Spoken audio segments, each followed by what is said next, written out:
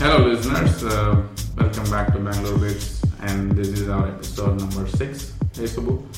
Hey. So how was the week? Weekend was good. I was just thoroughly enjoying India-South Africa. Yeah, so we're going to talk about World Cup at the end of it. I mean, it is pretty exciting. India is on sort of a roll here. So today's episode is slightly different. We have been, in the past 5 episodes, we are talking about a lot of technology areas. Today we are excited to get our guest. His name is Venkat Sriraman. Hi Subbu. Hey Venkat. He is a co-founder of eVidyaloka, a non-profit organization focusing bringing quality education to rural India. Yes. Hope I said that right. Yeah. So they were running. He and his team is running this whole organization for close to 4 years now. Yep. You have finished your fourth year, yeah. Fourth year. So we're going to talk about being a startup in this space. What's been the experience? How did he came up with this whole idea? He came from an engineering background, working in large corporates, and he decided to quit and start this. And so we're going to share kind of his experience and generally talk about overall what this whole education space in India looks like, and where the eVidyaloka plays a role, and we're also going to see what other organizations are doing similar things even in India or in other countries. So with that, Venkat, so why don't we start with how did you start eVidyaloka? What's been your genesis? Sure. Thanks, Subbu. It's a wonderful evening here actually. So I'll come from the technology background. As you rightly said, it's more of switching to the social sector than actually quitting the professional world. Okay. Because we continue that professionalism in what we are doing right now, even though it's a non-profit organization. Right. So it's very interesting actually. So where me and myself and my other co-founder Satish, who got connected over just an email with a common passion of actually helping the society.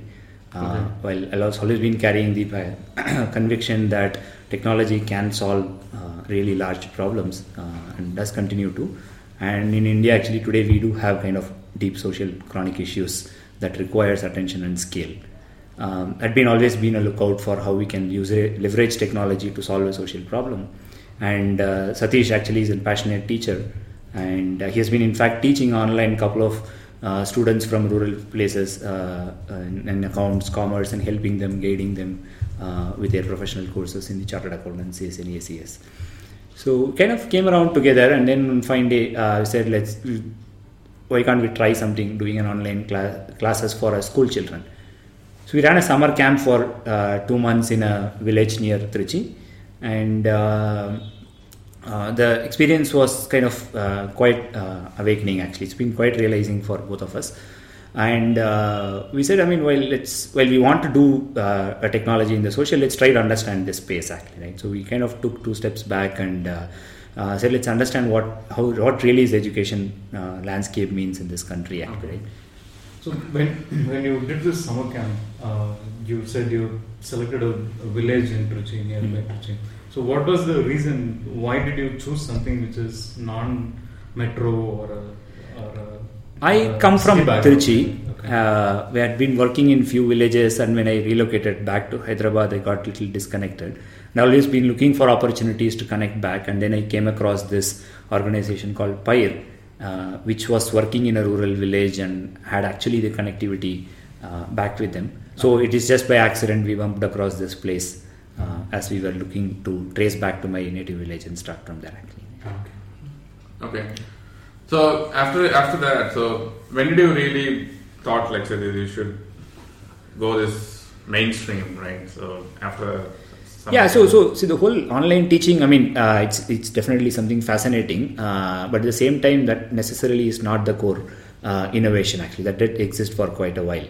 So we said, what really is required to take this online teaching to large set of people actually, right? So if you want to build a scalable, there is a delivery model underneath actually, which makes this online teaching really replicable and scalable actually, right? So now if you want to reach that, as we said, is going back to the what problem we are trying to solve through that, right? We then went back to understand, see if you see the last 4-5 decades of how the education has evolved in this country, is there has been huge investments from the governmental side, and today we're talking about 1.3 million schools in this country, and 90% of them are in rural areas. Okay. And 85% of those are government schools. Right? So you're talking about close to 1 million schools in this country in rural villages. And the investments in the last few decades in the form of midday meal schemes and the programs from Sarva Shiksha Abhiyan, etc., has improved a lot of quality parameters of education from the government. Just to show a sample, right? If you look at today, 73% of the schools have got pakka buildings where the children can come safely for the educational purpose. Okay. And there are 97% enrollment as of today, actually. So 100 children in the village, 97 of them attend to the school, actually. So I think, if I remember in Tamil Nadu, I think it started, probably MGR, I don't know, who started the midday meal scheme. So that kind of drew a lot of students, back into the school. Maybe the parents were energized to send them. So so earlier they were saying, okay, I have the schools. Government was wondering why the children are not coming to the school. Yeah, they're dropping off. Actually. They are dropping off, right? And then they realized that actually the children are not having sufficient nutrition. They have to work for their food, and hence if they want to earn money to feed the children, they have to employ the children on the daily wages and other works. Right? Government clearly came with a strategy of, okay, if feeding the child is your challenge, we'll introduce her. And that's when Tamil Nadu has definitely been a pioneer in bringing this midday meal schemes, and which was then adopted across the country, actually. Okay. So when you ran this summer camp, which basically lead to the larger startup idea, right? So what was the key learning there, which was kind of probably just triggered in for you to build that?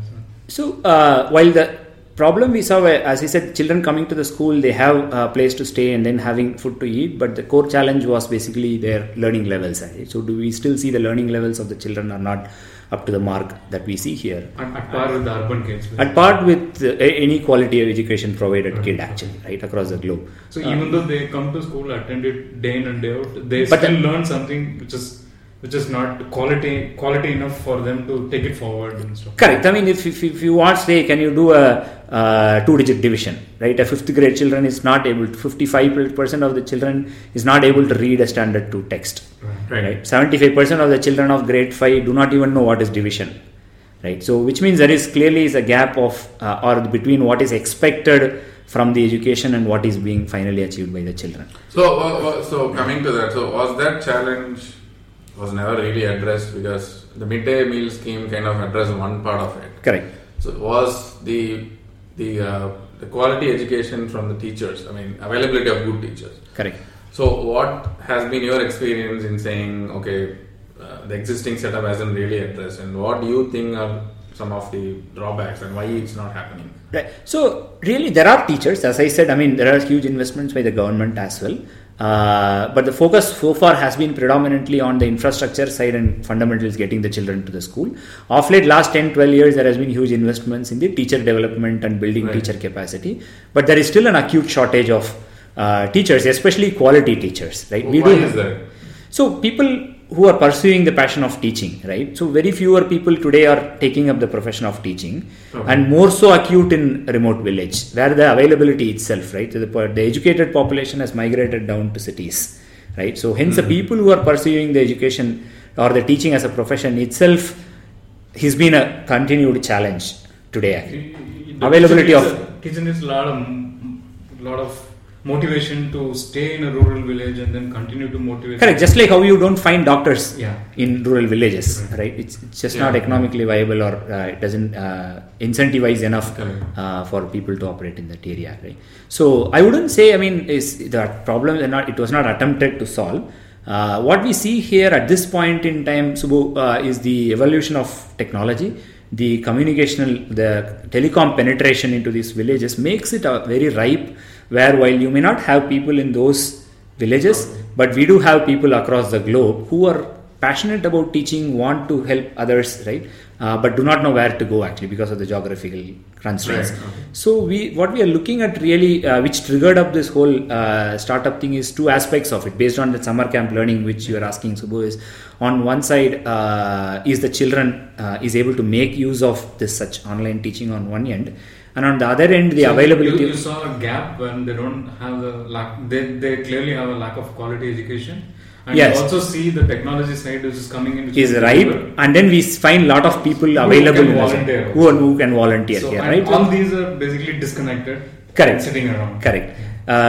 In fact, just before to go, how eVidyaloka is connecting into this, the biggest learning from this summer camp exercise here is what quite awakening, where there is a general perception that here is the child will be motivated enough to participate in such a technology-driven virtual medium learning. Will the child connect with the teacher emotionally? Where all the kind of questions popping up in our mind, and then the people involved. Okay. And what we see here is, it was quite self-realizing for us even as individuals, is the child, when he or she comes to the school, comes completely unbiased and no opinions in her mind actually, right?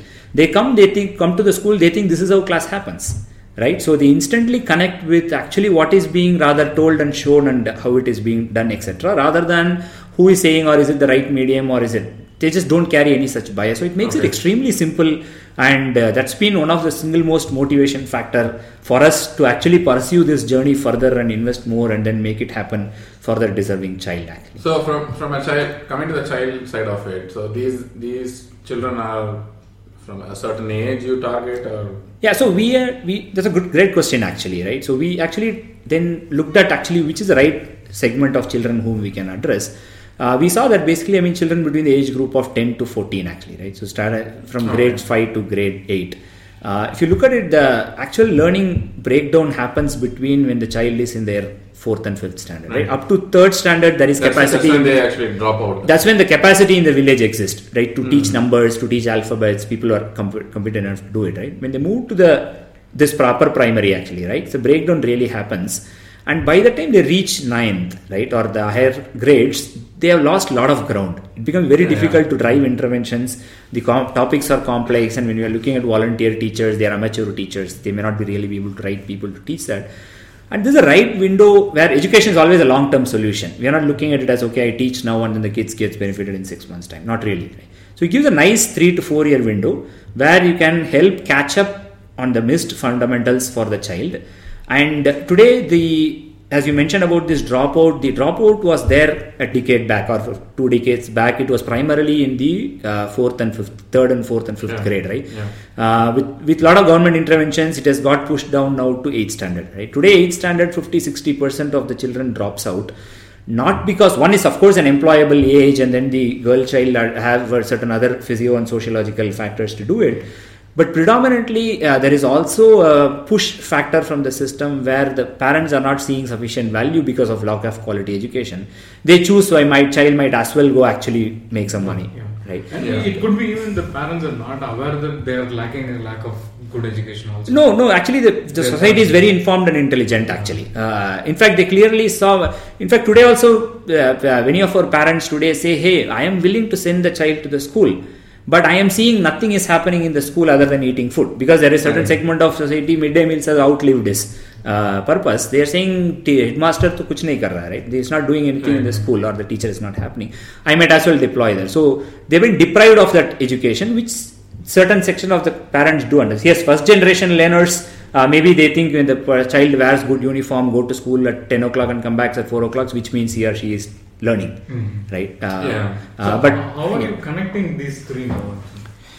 So if you can give the listeners a small brief in terms of how these three interconnects and then delivers it. Right. Then we'll go more deeper into each one of those, and then... Definitely. I'll put it as kind of two components of it. One is the actual nuts and bolts pieces of it, where there is a digital classroom that is set up in the village, which is a small CPU projected on a big screen with a... So when you refer village, it's a school within the... It's a government school within a rural village actually. Right. A village is basically a self-contained society where you have probably 1,000 to 2,000 people living, kind of a setup actually. So you have a government school there, and we actually work with a local partner and then reach to that school and set up a digital classroom, which is a CPU projected on a large screen with a camera, good noise cancellation mic, and a good coverage for 15-20 feet. And we want to keep it as simple as these 3 gadgets, powered by an UPS to take care of the energy needs, and then of course powered by a broadband connectivity. So how do you pick these villages or schools? Is there something? Yeah, so maybe before going to the mechanics, I should talk about what I mean by delivery model. Right. Earlier I mentioned that online is really, teaching is not the innovation but the delivery model. What we mean is there are challenges in making this remote online education happen in the rural areas, right? That's the reason why we don't find commercial operators today haven't pursued while the mobile have penetrated for the need. So we kind of looked at 3 or 4 parameters that becomes an ingredients of this delivery market. One, we said we'll operate only in rural villages because if you go to an urban or a semi-urban, there are other alternatives of education, right? Whereas if you go to a rural government school, is the only avenue of learning for the child. We said we will enable access on priority, and deeper the better actually in terms of your reach. Actually, you can always come back to an easier access location. The second part is how do you reach there, as you asked, right? Yeah. So we believe in this model. Why would someone, an EV Dilok or somebody sitting in Bangalore should trust or believe in what we are saying or offering? We believe the value system of our society is having the trust and relationship, and we reach out always through a partner who has stake in that community and have vested interest in seeing their society successful, and take that little initiative. And you always find such organizations in many of these rural areas. Actually, they might be working on different areas. Yeah. So mine was how do you know that these villages are probably the ideal things? I mean, you started with your native town. Correct. But is there now you have done 4 years of this? Is there some sort of a trend you see okay, I have to go to this state? So the single most learning of these 4 years here is whether we do online teaching, remote teaching in a village in Andhra Pradesh or Jharkhand or Tamil Nadu, it's no different actually, right? So the behavior or the response or the dynamics of these systems are exactly the same. The response from the children, response from the society, response from the school.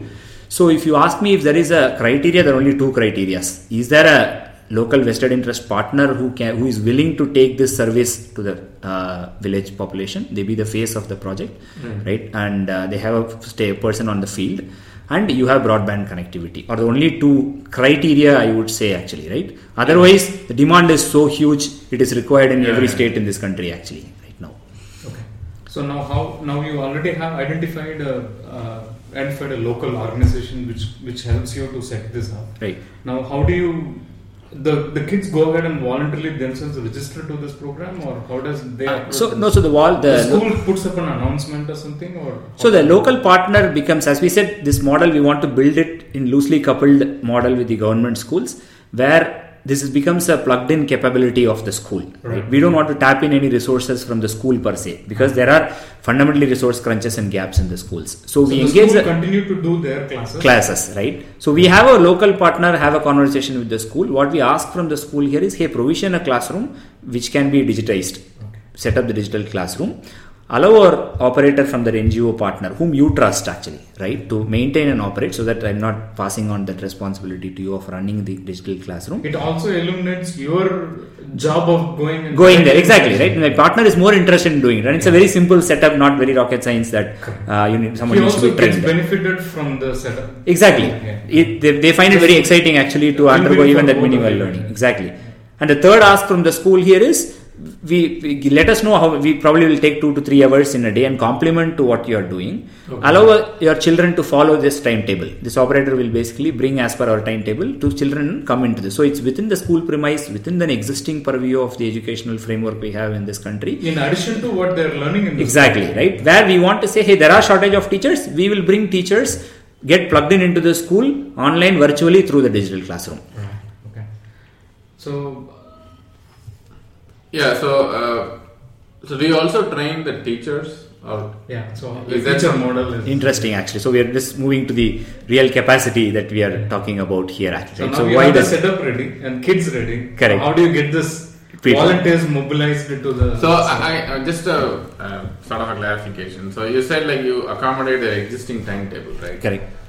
Does that mean they have to sacrifice maybe a few hours in their timetable. I don't know how much of plan. That's what happens today, right? Because I don't have teachers. One teacher takes 6th Maths, Science, English, 8th Sanskrit, English, Telugu, right? One teacher takes all subjects for the child, right? They just engage the children, right? Today, by some means. So you felt that there is actually a free window, and that is the reason why we find today the acceptance is instant and immediate. Actually, when we reach out, we have very less barriers because one, we are not here threatening the job or the identity of the teachers, right? Our purpose is solely to support the system, and the common goal between the present teachers there and these online teachers are, can we make the learning better for the child? So, but you brought an interesting point, that identity of the teacher who is employed there. Correct. So, when you talk about that age group, maybe the younger kids may not realize who is better, they may not do a comparison. But when they go upper the class,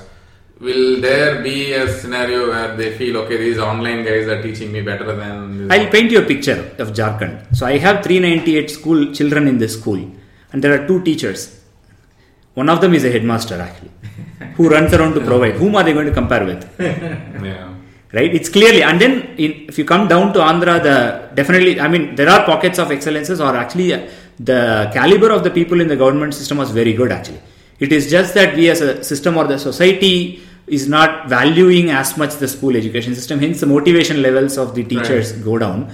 So they themselves in fact come to us and say that, hey, we also lacking certain advance how the tech system is used. We don't have lab equipments, you are able to show through videos, right? Let's complement.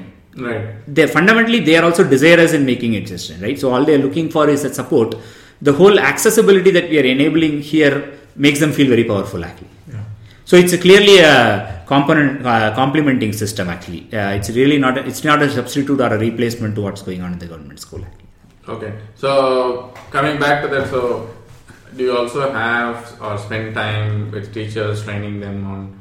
So it's an interesting, I'll probably elaborate on this, the voluntary model actually. So why some people challenge us, hey, how do you ensure accountability when somebody is coming forward as a volunteer actually, right? You are committing a teaching to the child. How are you holding accountable? Why not paid teachers, right? Why can't you just pay teachers, hire them and make it online?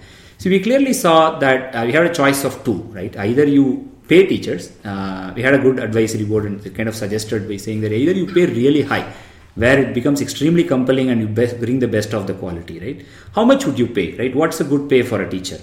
30,000, 40,000, right?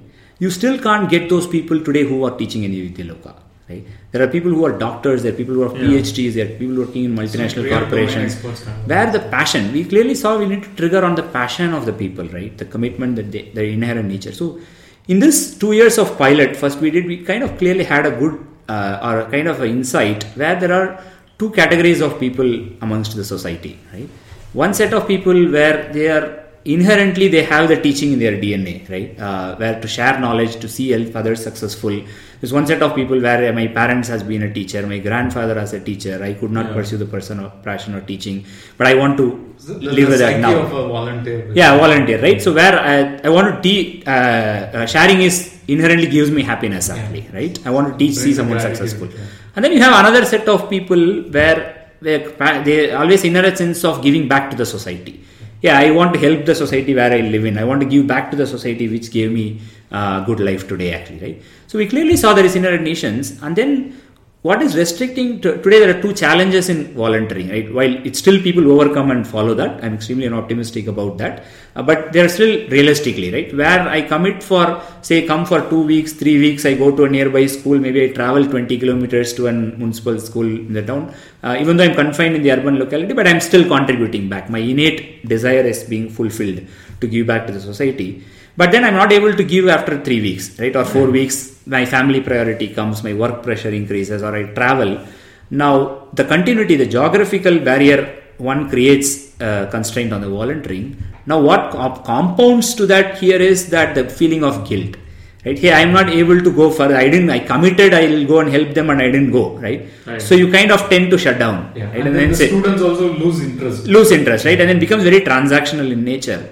And what we saw in this online volunteering model is it's probably worked out as a strategy by accident, where we say don't give more than 2 hours in your week and connect from wherever you are actually, right? All you need is an access to the system with a webcam headset and a internet access, actually, right? So do these volunteers are primarily from India, or you have?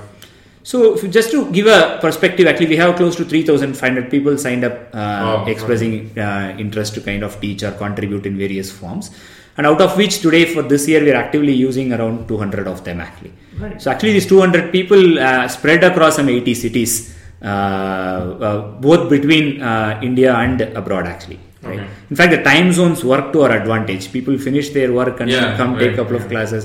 In fact, we have very interesting scenarios where a volunteer actually has stayed up to 1 a.m. in the night, takes the class 1 a.m. to 2 a.m.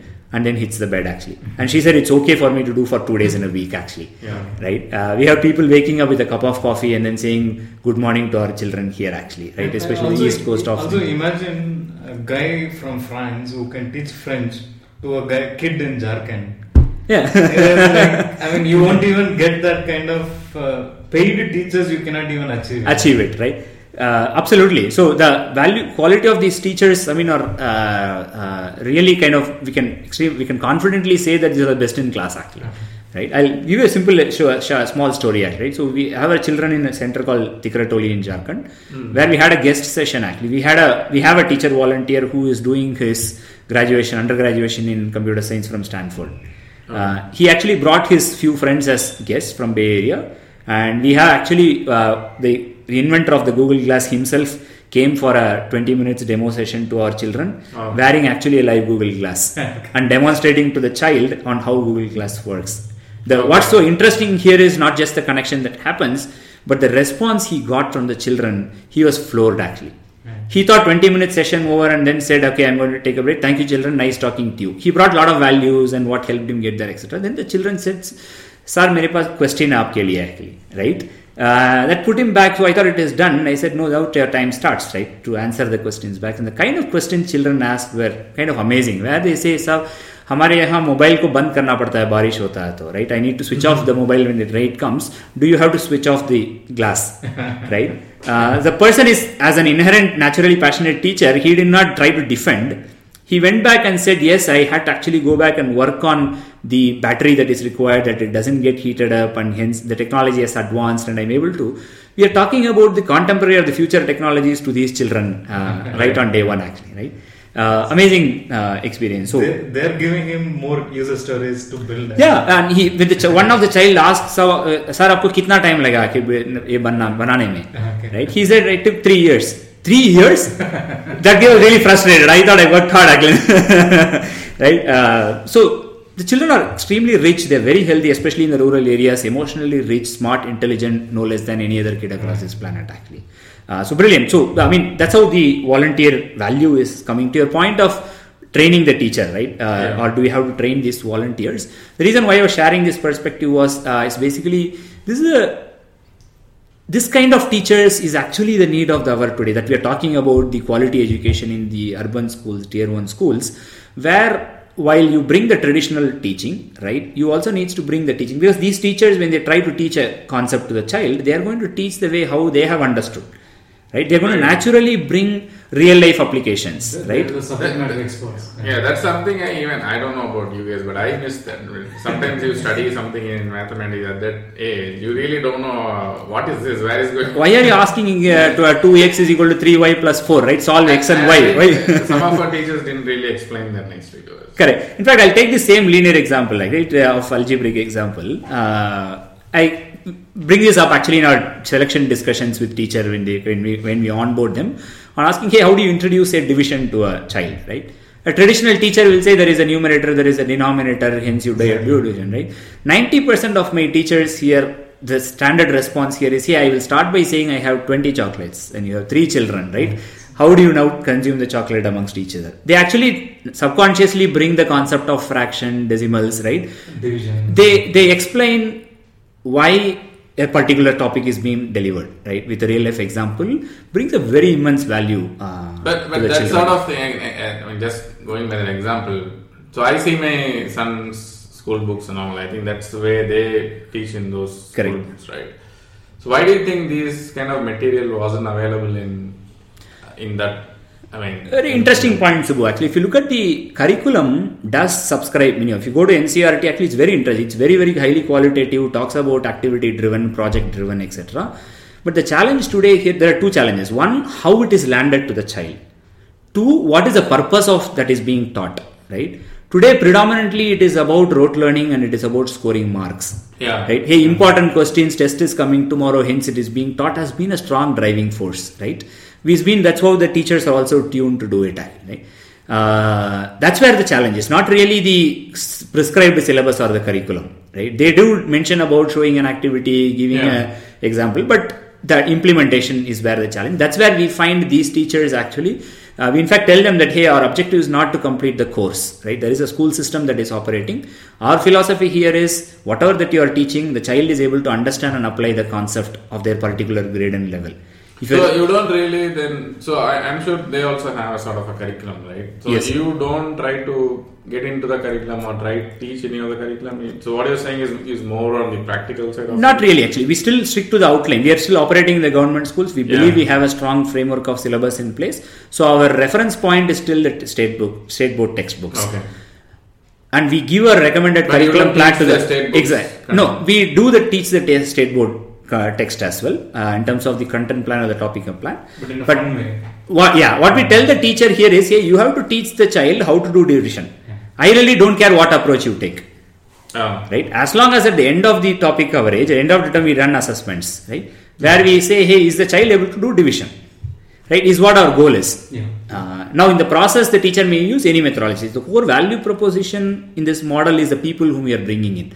Right? And then so that's another interesting metric, right? So have you seen, let's say before you came in, let's take division as an example. So kids weren't able to really catch that concept, and you presented a practical approach to it. Right. You saw a difference in things. I mean, are you measuring any of those? Or no? We do have certain measurements in place in terms of we have 4 performance measures of this model. But without getting there, actually, I'll take an example of actually English teaching. Right? Here are these tribal kids in our Top Slip Center, which is actually 11 kilometers deep inside a forest reserve in the border of Tamil Nadu and Kerala. These children come from nearby hamlets 5-6 kilometers away daily to this school run by the forest department, where they have not seen anyone other than the elephants, deers and the forest anti-poaching watching people actually. Okay. Right? That's what they have seen and exposed to it. They won't even raise their head and speak actually. Right? And we have a teacher actually from New Zealand who is actually Dean of the English Department in an university college in New Zealand. 54 years old actually. She has actually taught in various type of children in across Middle East, Africa, India, and right now based in New Zealand. Teach these kids actually. So we had a foreigner visiting that place, and our local partner was there along with us. And then the local partner was shell-shocked to hear these children responding back to that foreigner's question. Saying, hey, it was simple. What is your name? Which standard are you studying? The children were actually responding, understanding that accent and replying back in the same language. He's saying, even I don't understand the accent of the foreigner, right? My tribal kids who are saying, right? We then went back, this person from New Zealand, actually she uses the accent way how it is used there, right? The child, especially the language is like, how do you learn mother tongue? It's a natural conversation, right? The more you do conversation, what is more important is help remove the inhibitions that the child has, establish that rapport. So this teacher has been teaching, and the most beautiful story from the child here is, rather than trying to show a differential impact, this tribal child came back and told us, sir, till this date, nobody asked me to express myself. Right? This teacher has taught the entire class to actually tell about what is their name, which village they come from, what colors they like, who are their best friends, right? And what is their favorite food. 5 sentences, and used this as a mechanism to speak English, right? Talking about your application oriented, right? So again, that point, right? I see, I mean, you have children, I mean, I'm sure they're studying in Bangalore, and yes. I see this sort of education is what they are getting in Bangalore. Obviously, I mean, they do role plays, all those things to make it. So if it is the same curriculum, if the same CBSE, I don't know how different is it from... Every state has their own syllabus actually, but pretty much many of them are... Why is it not, I mean, again, government hasn't thought about why is this sort of an education is good in like an urban city like Bangalore, and why that sort of a thing is not put in, a rural village actually. You are talking about the teaching methodology or the way how the connection is teaching being methodology actually. So why are those teachers in rural not trained? Or why are they not, let's say, put on a sort of an assignment, let's say in Chennai or in other Coimbatore sort of an area in Tamil Nadu itself, and see how these teachers teach? So you trace back to the original problem statement we talked about, right? One is a scale. Right? Today there are investments from the government on teacher training. In fact, every teacher has a mandatory training of 2 weeks every year actually, right? That person has to undergo. But there are lot of constraints in the government system. If you ask what is the single most challenge, the teacher will say, I have 100 administrative work that I have to do. Right. There is elections coming, I have to go man the poll booth. I have to give daily report of the midday meal that is consumed. The teacher is being dragged into many other resources, right? As I said, and then it has been cumulatively over a period of time, the teacher's interest levels in the whole teaching has come down actually, right? That goes back. Though really otherwise there is nothing. The system, if you look at the government system, it is no less than what say happens in a private school. Right? They talk about activity-based learning, they invest, they have the teacher training, they have actually necessary resources of even procuring lab materials, etc. Right. It's an implementation, last mile efficiency is where the difference is. If you go, even you find the similar challenges in government schools in urban town also actually. Okay. Right? You will find the similar inefficiencies and challenges that exist. Right? So it is equally applicable. Right? Now if you look at... So that's again an interesting point you made, right? So it's essentially, I have seen a lot of parents don't put their kids in government school for whatever reason. It's not cool enough, or whether they feel education is not up to the mark. Because I studied in a government school actually. Right. So which place is it? From Salem. Actually. Salem. Okay. So why is that kind sort of a thought process is there in people living in? Very interesting. I think we should need to talk about the stakeholder parent actually. Right? Yeah. That's why we keep talking about the government school in rural villages. Right? Salem is still a tier 3 town. Right? So we're talking about villages that are 15 kilometers, 20 kilometers down. Most of them are first generation learners. Right? The first time someone in the family is coming to the school. Right. So parents have no idea about this whole school. Right? So the context is very different between a rural village and a city actually. Right? Even a tier 3 town. To the parental expectation from the education system, we have come a long way, right? What we are seeing is what we see today, right? The parents have seen, especially in the tier 3 towns and the nearby villages, that a good school means I am wearing a nice uniform, I am going on time, right? And I am speaking reasonable English, I am telling what is my name in it, right? That's advanced version of it. But going on an uniform, going every day to the school and coming back means good education, which is what the private schools are offering actually, right? The core of the challenge continues to exist. No, but that mindset is there even in urban. That's what I'm saying. So I'm not. So really super expensive schools. Correct. Even if you take urban schools, there are challenges of teachers, right? Yeah. I want to probably connect with the volunteering accountability point that I talked about and the teacher challenge, right? If you peel the onion and look at it, the core challenge of quality people teaching children is still a universal phenomena, right? When people ask actually, hey, how do you hold accountable? Back to the voluntary point, where today empirically we have seen when we were 5 centers and 20 teachers, and when we were 15 centers and 80 teachers, and today we are 25 centers and 200 centers, 200 teachers. We clearly see a pattern that at least 50% of the teachers continue through the year in a voluntary, as one teacher is assigned to a particular subject grade. Another 20% actually, at least total they will continue, that is 70%, or they at least do a minimum of 2 terms, right? There are at least 6 months of the teaching, and then 30% is the actual churn or attrition, which we actually do by backup and planning process. When we look at a quality school in a town, right? People today, the attrition rate is 40%. Right, in a well-paid commercial or a professionally run private schools, right? So today we are offering from 0 to 70%, 60% to the children. That's value created actually, right? Hence we believe it is actually an accountable model that can be evolved to do it. So the problem of teacher quality does exist in both urban and rural. There's no difference. But what I see as a plus in your thing is the FATQ which happens basically for a teacher to take division for like many years can be easily changed here, because you can just change a volunteer So he is new and then he wants to take division again. Right. So you have that kind of option where it just basically eliminates that fatigue part, which the teacher has to go through year and year. For your system, it just makes it much more easier for you to say, okay, no, this guy is like really bored in maths, just kick him out and then get a new guy. Correct. That's what we're trying to implement, what's called a teacher quality framework now, where we can actually objectively provide certain mechanisms on these voluntary teaching models, actually, where there is a self-reflective mechanism, but we are still in the process of evolving that. That just brings an interesting one more point, actually. People say, hey, 2 hours in a week, is it sufficient? Right? If you look at the math at a holistic picture, if I give 2 hours in a week, I get to do at least 40, even at a 65% efficiency, I get to do 40 to 45 sessions per course. That is a 6th max or a 6th science every course. Right? And typically a concept takes 3 to 4 sessions.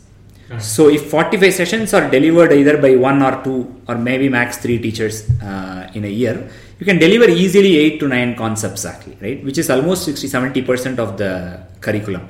It was triggered by the point when Subbu asked actually, hey, the time taken when I'm using a real-time approach, right? The time taken to learn a concept is very quick. Right? Yeah. The only challenge today we face, I mean, it's not that everything is hunky-dory. Only challenge we face today here is on the mathematics, especially for 5th and 6th, is the tables actually, right? Tables, the best way is to memorize, right? That's the fundamental. So we got to we are trying to overcoming our bias, saying that everything has to be concept driven. But I think something like a tables is fundamental, and we said we probably love to invest in doing that. And the second challenge that we face today in this is the readability of the child. Right? Interesting story where the teacher was saying, hey, the child scored like 2 out of 20 in an assessment, and the teacher was shocked, saying, hey, why is this child used to be extremely participative in the class, answered all my questions that whatever that I taught in it. I thought he is the topper of my class. When we kind of probe and try to understand, actually he is not able to read what is written in the paper. Okay. Right? Is another challenge that we are seeing. How do you bring that? More of a language. Readability. Language is, he didn't understand what the question was. Right? If the same question was the concept. Correct. So we find when the value is created, but there are certain this readability and things we need to kind of integrate into our model of teaching, and also focus on that areas. A couple of basic challenges still continue to exist.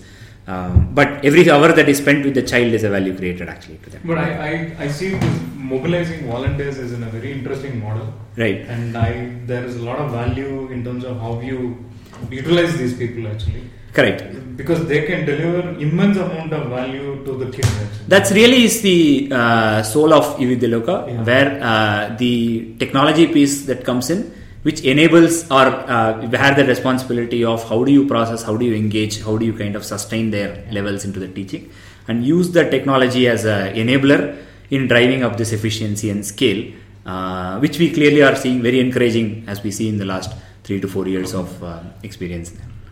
So coming to your NGO startup story, so what are those challenges you have faced, or where are areas where you feel there is a lot of improvement needs to be done as a model, NGO model itself? So if you see, I mean, there is a lot of educational innovations that are happening in this country today, actually very exciting times. Few perspectives or insights in that here is, as a country, as a regulatory system sees education as a charitable cause actually, right? Whilst the startups and certain modes, we are also talking about financial sustainability today. When you bring in an innovative idea on a startup mode, we kind of looked at different options, right? You could either be a for-profit commercial enterprise who can offer this service and get paid for it, or you can actually be a Section 25 company, right? Where you can actually make investments, make revenues, etc. But we chose the trust model, which is a pure charitable trust, ATG 12A regulated, where it is done through donors and these things. It's purely from a vehicle. We chose this vehicle because it keeps the administrative overheads minimal, because as a startup you are always going to be constrained for resources actually, right? The administrative overhead and the legal barriers are kind of less, and two, it makes the entry very easy actually, the barriers of entry. If you're going to go to a school and then say I'm a non-profit and I want to do this, right, your entry into it is very, very easy compared to saying, you know what, I'm bringing the school digital classroom, pay 10 hours, 10 rupees per hour actually, right? So there are a lot, we'll say thank you, right? We cannot charge the students, we cannot pay for it. Are you here to make money, right? So a lot of entry. More often an overhead for them to make account for these expenses. Exactly, right. And then especially when you're in a startup mode, experimenting a new model. So this choice of a non-profit helps us to stay focused on the cost, stay focused on the service delivery, stay focused on the child actually, right? And we were able to win the trust and relationship with the school system, and we live up to the spirit of it. So at least in the space of education, it's kind of helped us. Now having a non-profit, it doesn't require any less in the form of professional engagement. Yeah, we do have our 3-year strategy. We have done a balanced scorecard exercise to arrive at our strategy maps, and then so that because the challenge, the resource constraints are even more challenging here, right? And you are accountable for publicly donated fund. But if you are able to demonstrate that professionalism, efficiency in operating, and the transparency in which way you work, actually the public donation is a good source of funding for you to sustain your operations and grow for a reasonable amount of time is what our experience has been into. So have you thought about any other model will help you in the sense, I mean this is kind of a twisting the question, but you said it's also a challenge in urban areas, right? Where I think money is not a constraint. So parents are ready to invest on it. Right. So can you show like a practical form of education which even some of the top schools or government schools in urban areas very interesting lacking. Point. As you said, money is Do you definitely... want to see that as a donation thing to drive your bigger costs? In fact, one of the personal drivers when we say, hey, how will you evolve this as a social enterprise? As we said, in terms of the funding needs, we actually deprioritized this to our second year to probably subsequent years, where you may not necessarily look for making profits, but you definitely can have revenue generation streams, right? Where I can offer the same service, say, to a tier 2 private school, right? Or a tier 3 where there is shortage of teachers. But we have consciously taken a choice that first is important to demonstrate service quality, right? Prove that, hey, you can actually deliver quality education on this vehicle. So we actually had confined our focus to 3 years, while 2 revenue streaming options that we kind of brainstormed begin, which is kind of very valid, straightforward approaches, where one, this digital classroom that we put in the village, right, is a very high powerful resource where you have computing power with broadband connectivity, right? The whole world is in your thing. Today only 3 to 4 hours of the class is being utilized, right? If you can evolve a livelihood model around it, where the remaining of the time can be used for providing other G2C services or train tickets, printing all services. If you can drive a livelihood of it, it can actually create a sustainable model locally. And then on the back end, as you mentioned actually, right, so if the same service is delivered to, say, somebody who can afford, pay for it. Right? Correct. At this point in time, both are equally viable that can bring in it, right? So all you need is appropriate strategy, positioning, and so now reaching out to it. I mean, many startups we have seen as a trend, they literally fail like after 1 year, 2 years. That's been exactly because the focus actually goes into revenue. We are the threshold. You've done 4 years successfully. Right. Are you thinking re-strategizing? For the scale that we are looking at, we still believe we are small actually. Right. Okay. Our goal is basically today we are at 25 villages across 3 states, covering around 1,250 children. When we finished the pilot of 5 schools 2 years back, we said we will do for 3 years. Across 50 villages, 5 states, and reach say up to 3,000 children, right? And have 400-500 teachers teaching in it, is a reasonable, demonstratable, productionized version where he say, hey, it's 3,000 children is like a good mid-sized school actually, right? Yeah.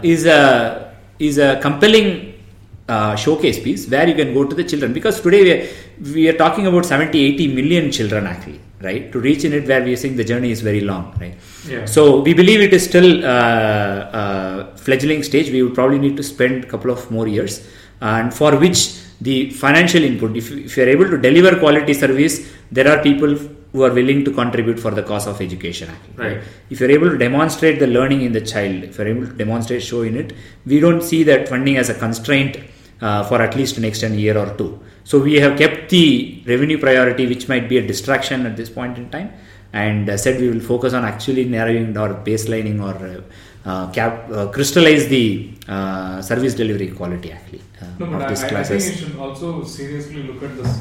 Look at the one which you explored or what he suggested also. Keep one on the front where it is driving the cost part of it, and the other one part where you have the material you have generated out of that, And then how to package and deliver that to people who are ready to pay for it. Correct. So we are probably in the cusp of it actually. Yeah, that would be something I feel it would drive you, get markets on the urban side.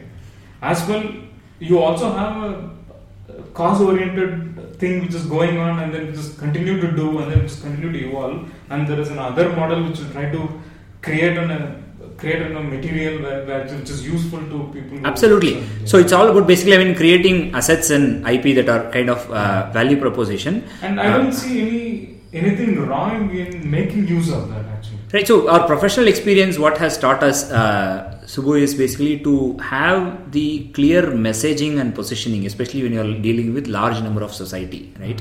So, as I said, we probably are on the cusp of it, right? We want to kind of make sure that the trust is retained. Today, we have 3,000 people believed that we are there to help the child, right? If we don't position that appropriately, right, and if the wrong messaging goes saying that, hey, we are making money by using the Samval system, might actually derail the whole project, right? While our intentions are pure and clear, but in a mass social-oriented things, we have to be extremely careful in basically, right?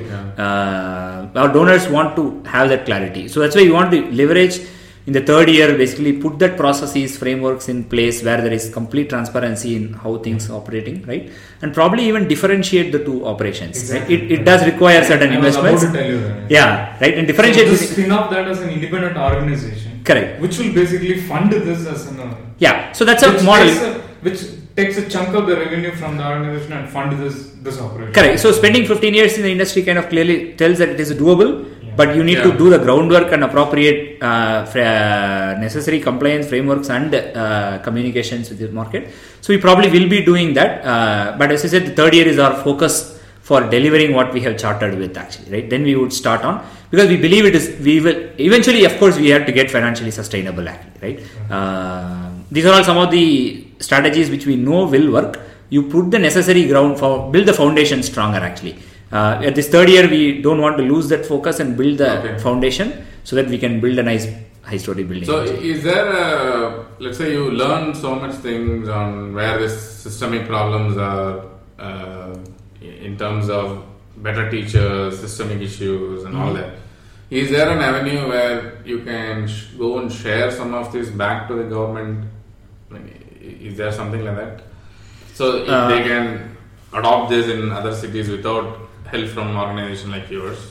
Correct. Like that's a desired outcome at the end of 3 years actually, right? So where the way how it will scale from say 50 to 500 schools or 50 to 5,000 schools, right? 50 to 50,000 schools, the way how it will evolve can be of various models actually, right? So where EV Dialoga itself would scale to a certain extent. There can be hundreds of EV Dialoga crops up. The government might just pick up as a model, just the name that is there in it. So we actually take a very documented approach. When I say actually, if I have to summarize the scalability, replicability, and sustainability part, the replicability comes from our process approach actually, right? So where we have all the operational processes are documented. We actually evolved process version 1.2.0, 3.0 of a framework called Plan, Deliver, Monitor, Feedback for the operations.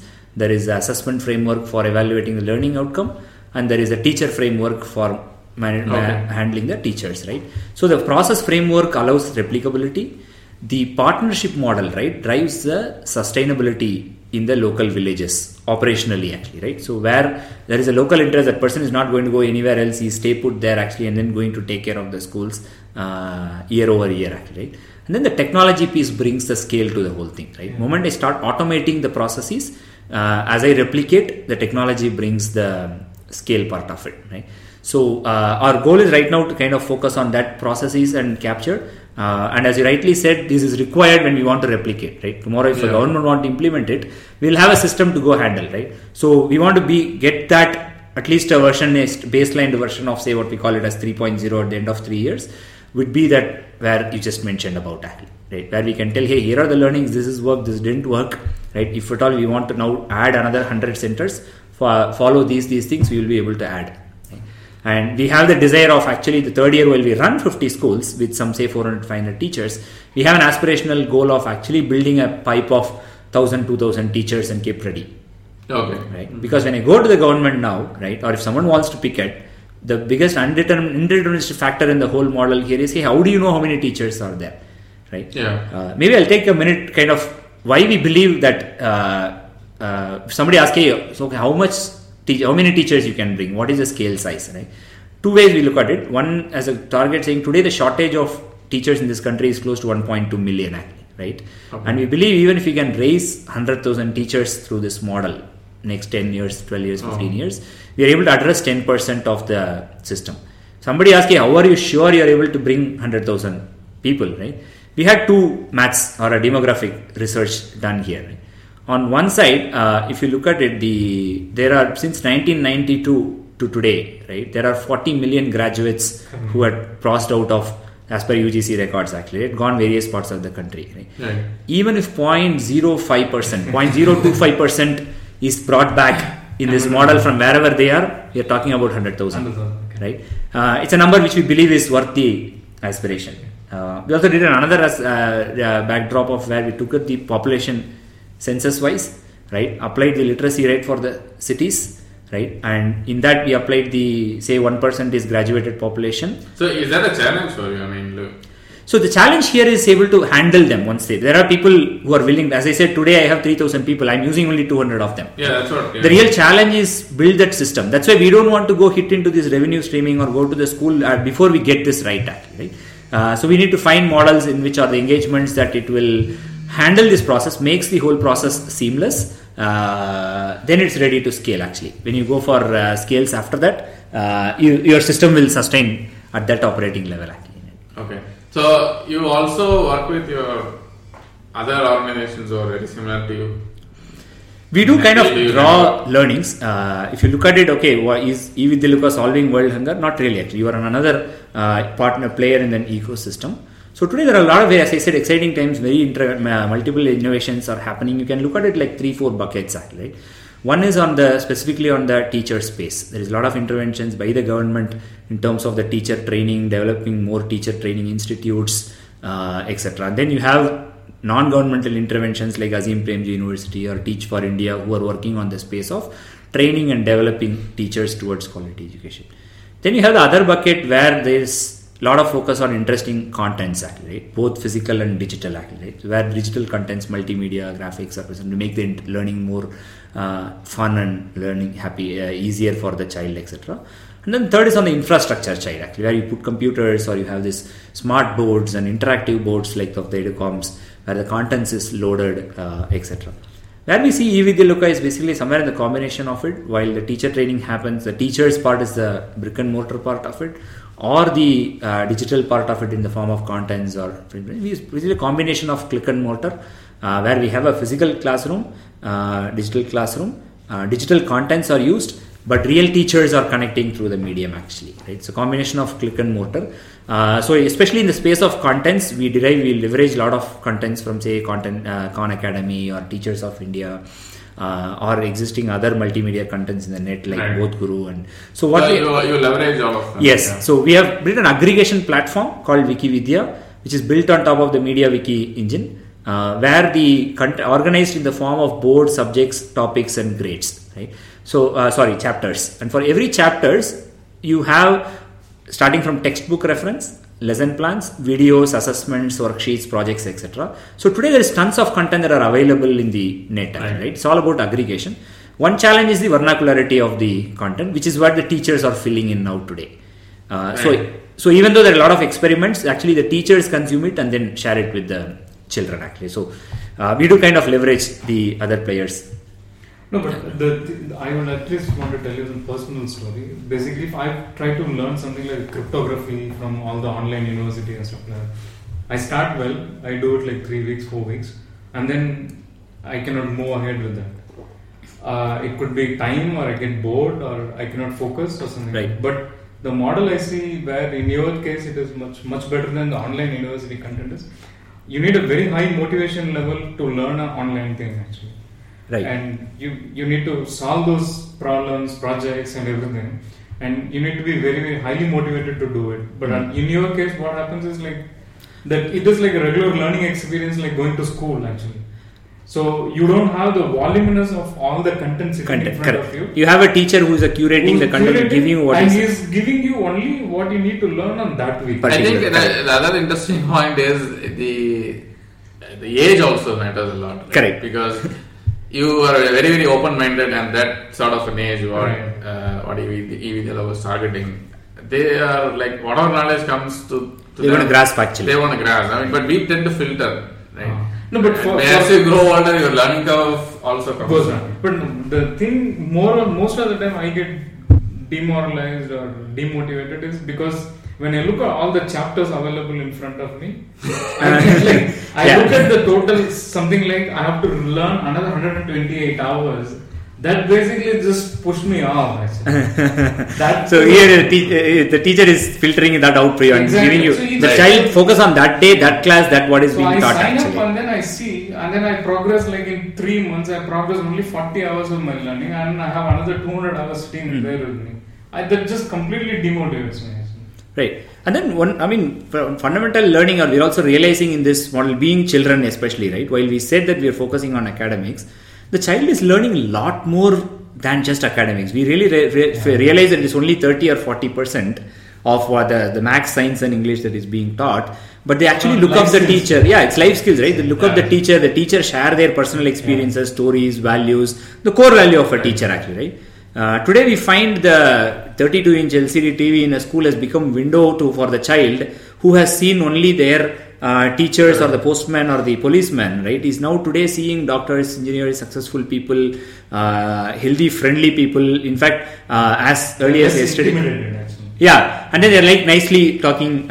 In fact, the relations is actually Bhaiya Didi between the online teacher and this thing. It is never a teacher-student relation because the 65% as per our democracy is the age group of 25 to 30, right, or even I would say 20 to 30 actually, where the gap between the student and the child is very less. Yeah. So we can go on and on, but I think it's wonderful. Yeah, so it's an amazing story. So thanks for coming in, Venkat. So if people are interested in EVDL course, you can visit their site evdloka.org. So we'll put the links on the show notes. Yeah, we'll also put the link on show notes, and it's a great site. You can go and learn about all their accomplishments so far, what they've been doing. You can also, if you are willing to, you can also donate there. So I have to do with my disclaimer. I was one of the early donors. Yes. So I should have done it. So it's great talking to you. Fantastic actually. We also like to chat with your co-founder, obviously. Maybe sometime future episode. Definitely put in a word with him actually. Keep going. Congrats on your 4th anniversary. Yes. Thank you, folks, and it's a very long journey. I was there on that event actually. I think you invited me. I think I couldn't join. Now we'll get the cake on the 40th as well, actually. Sure. So thanks a lot, folks. Yeah, thank you. So I want to catch up on cricket. I mean, we started with that. I mean, just maybe a minute or so. I mean, I was totally shocked. India winning against South Africa. You're shocked. So when the World Cup started, I should admit, I mean, I thought India will not go anywhere. With the sort of performance they showed with the Australia tour, it was really, really bad. But it definitely has rekindled my interest in game of cricket again, which I'm out of touch for last 5 years. I actually watch only World Cup. I stopped watching all other forms. I mean, Subbu is a big fan of T20, but I don't watch any. Yeah, I'm even looking forward to the UAE match on this weekend actually. So, but if you look at the interesting thing is, India always rises their game in World Cups. They play exceptionally well in most of the, at least in 2003, 7. If you look at every World Cup, they always rise their game. Right. So it was expected that they will do it at this point of time also. So that didn't surprise me as it. So there are some interesting games coming up. I don't know, the UAE may not be that great, but I think Ireland is playing really well. Yeah, Ireland might be a surprise actually. West Indies. This guy has, it was amazing, brutal innings what Chris Gayle played against Zimbabwe. I hope he is not in that form and he is playing against us. Good wish, best wishes for your. And the best part of India-South Africa match is there is a 90,000 live audience on the ground MCG. Right. So 86,000. It is like double the size of India-Pakistan match. No, double the size of Kolkata. Eden, oh. Yeah, Eden Garden is like 50,000 is the capacity. So this is about 90,000 is the capacity.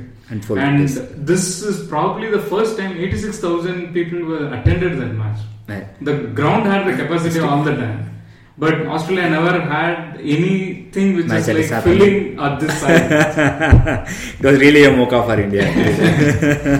And I don't see anything. These guys rise their game, and then I hope they'll continue to play well as well. And we stay relevant till the last day of the World Cup. Yeah. So all the best, India. So with that, that's a wrap for episode 6. Again, thanks.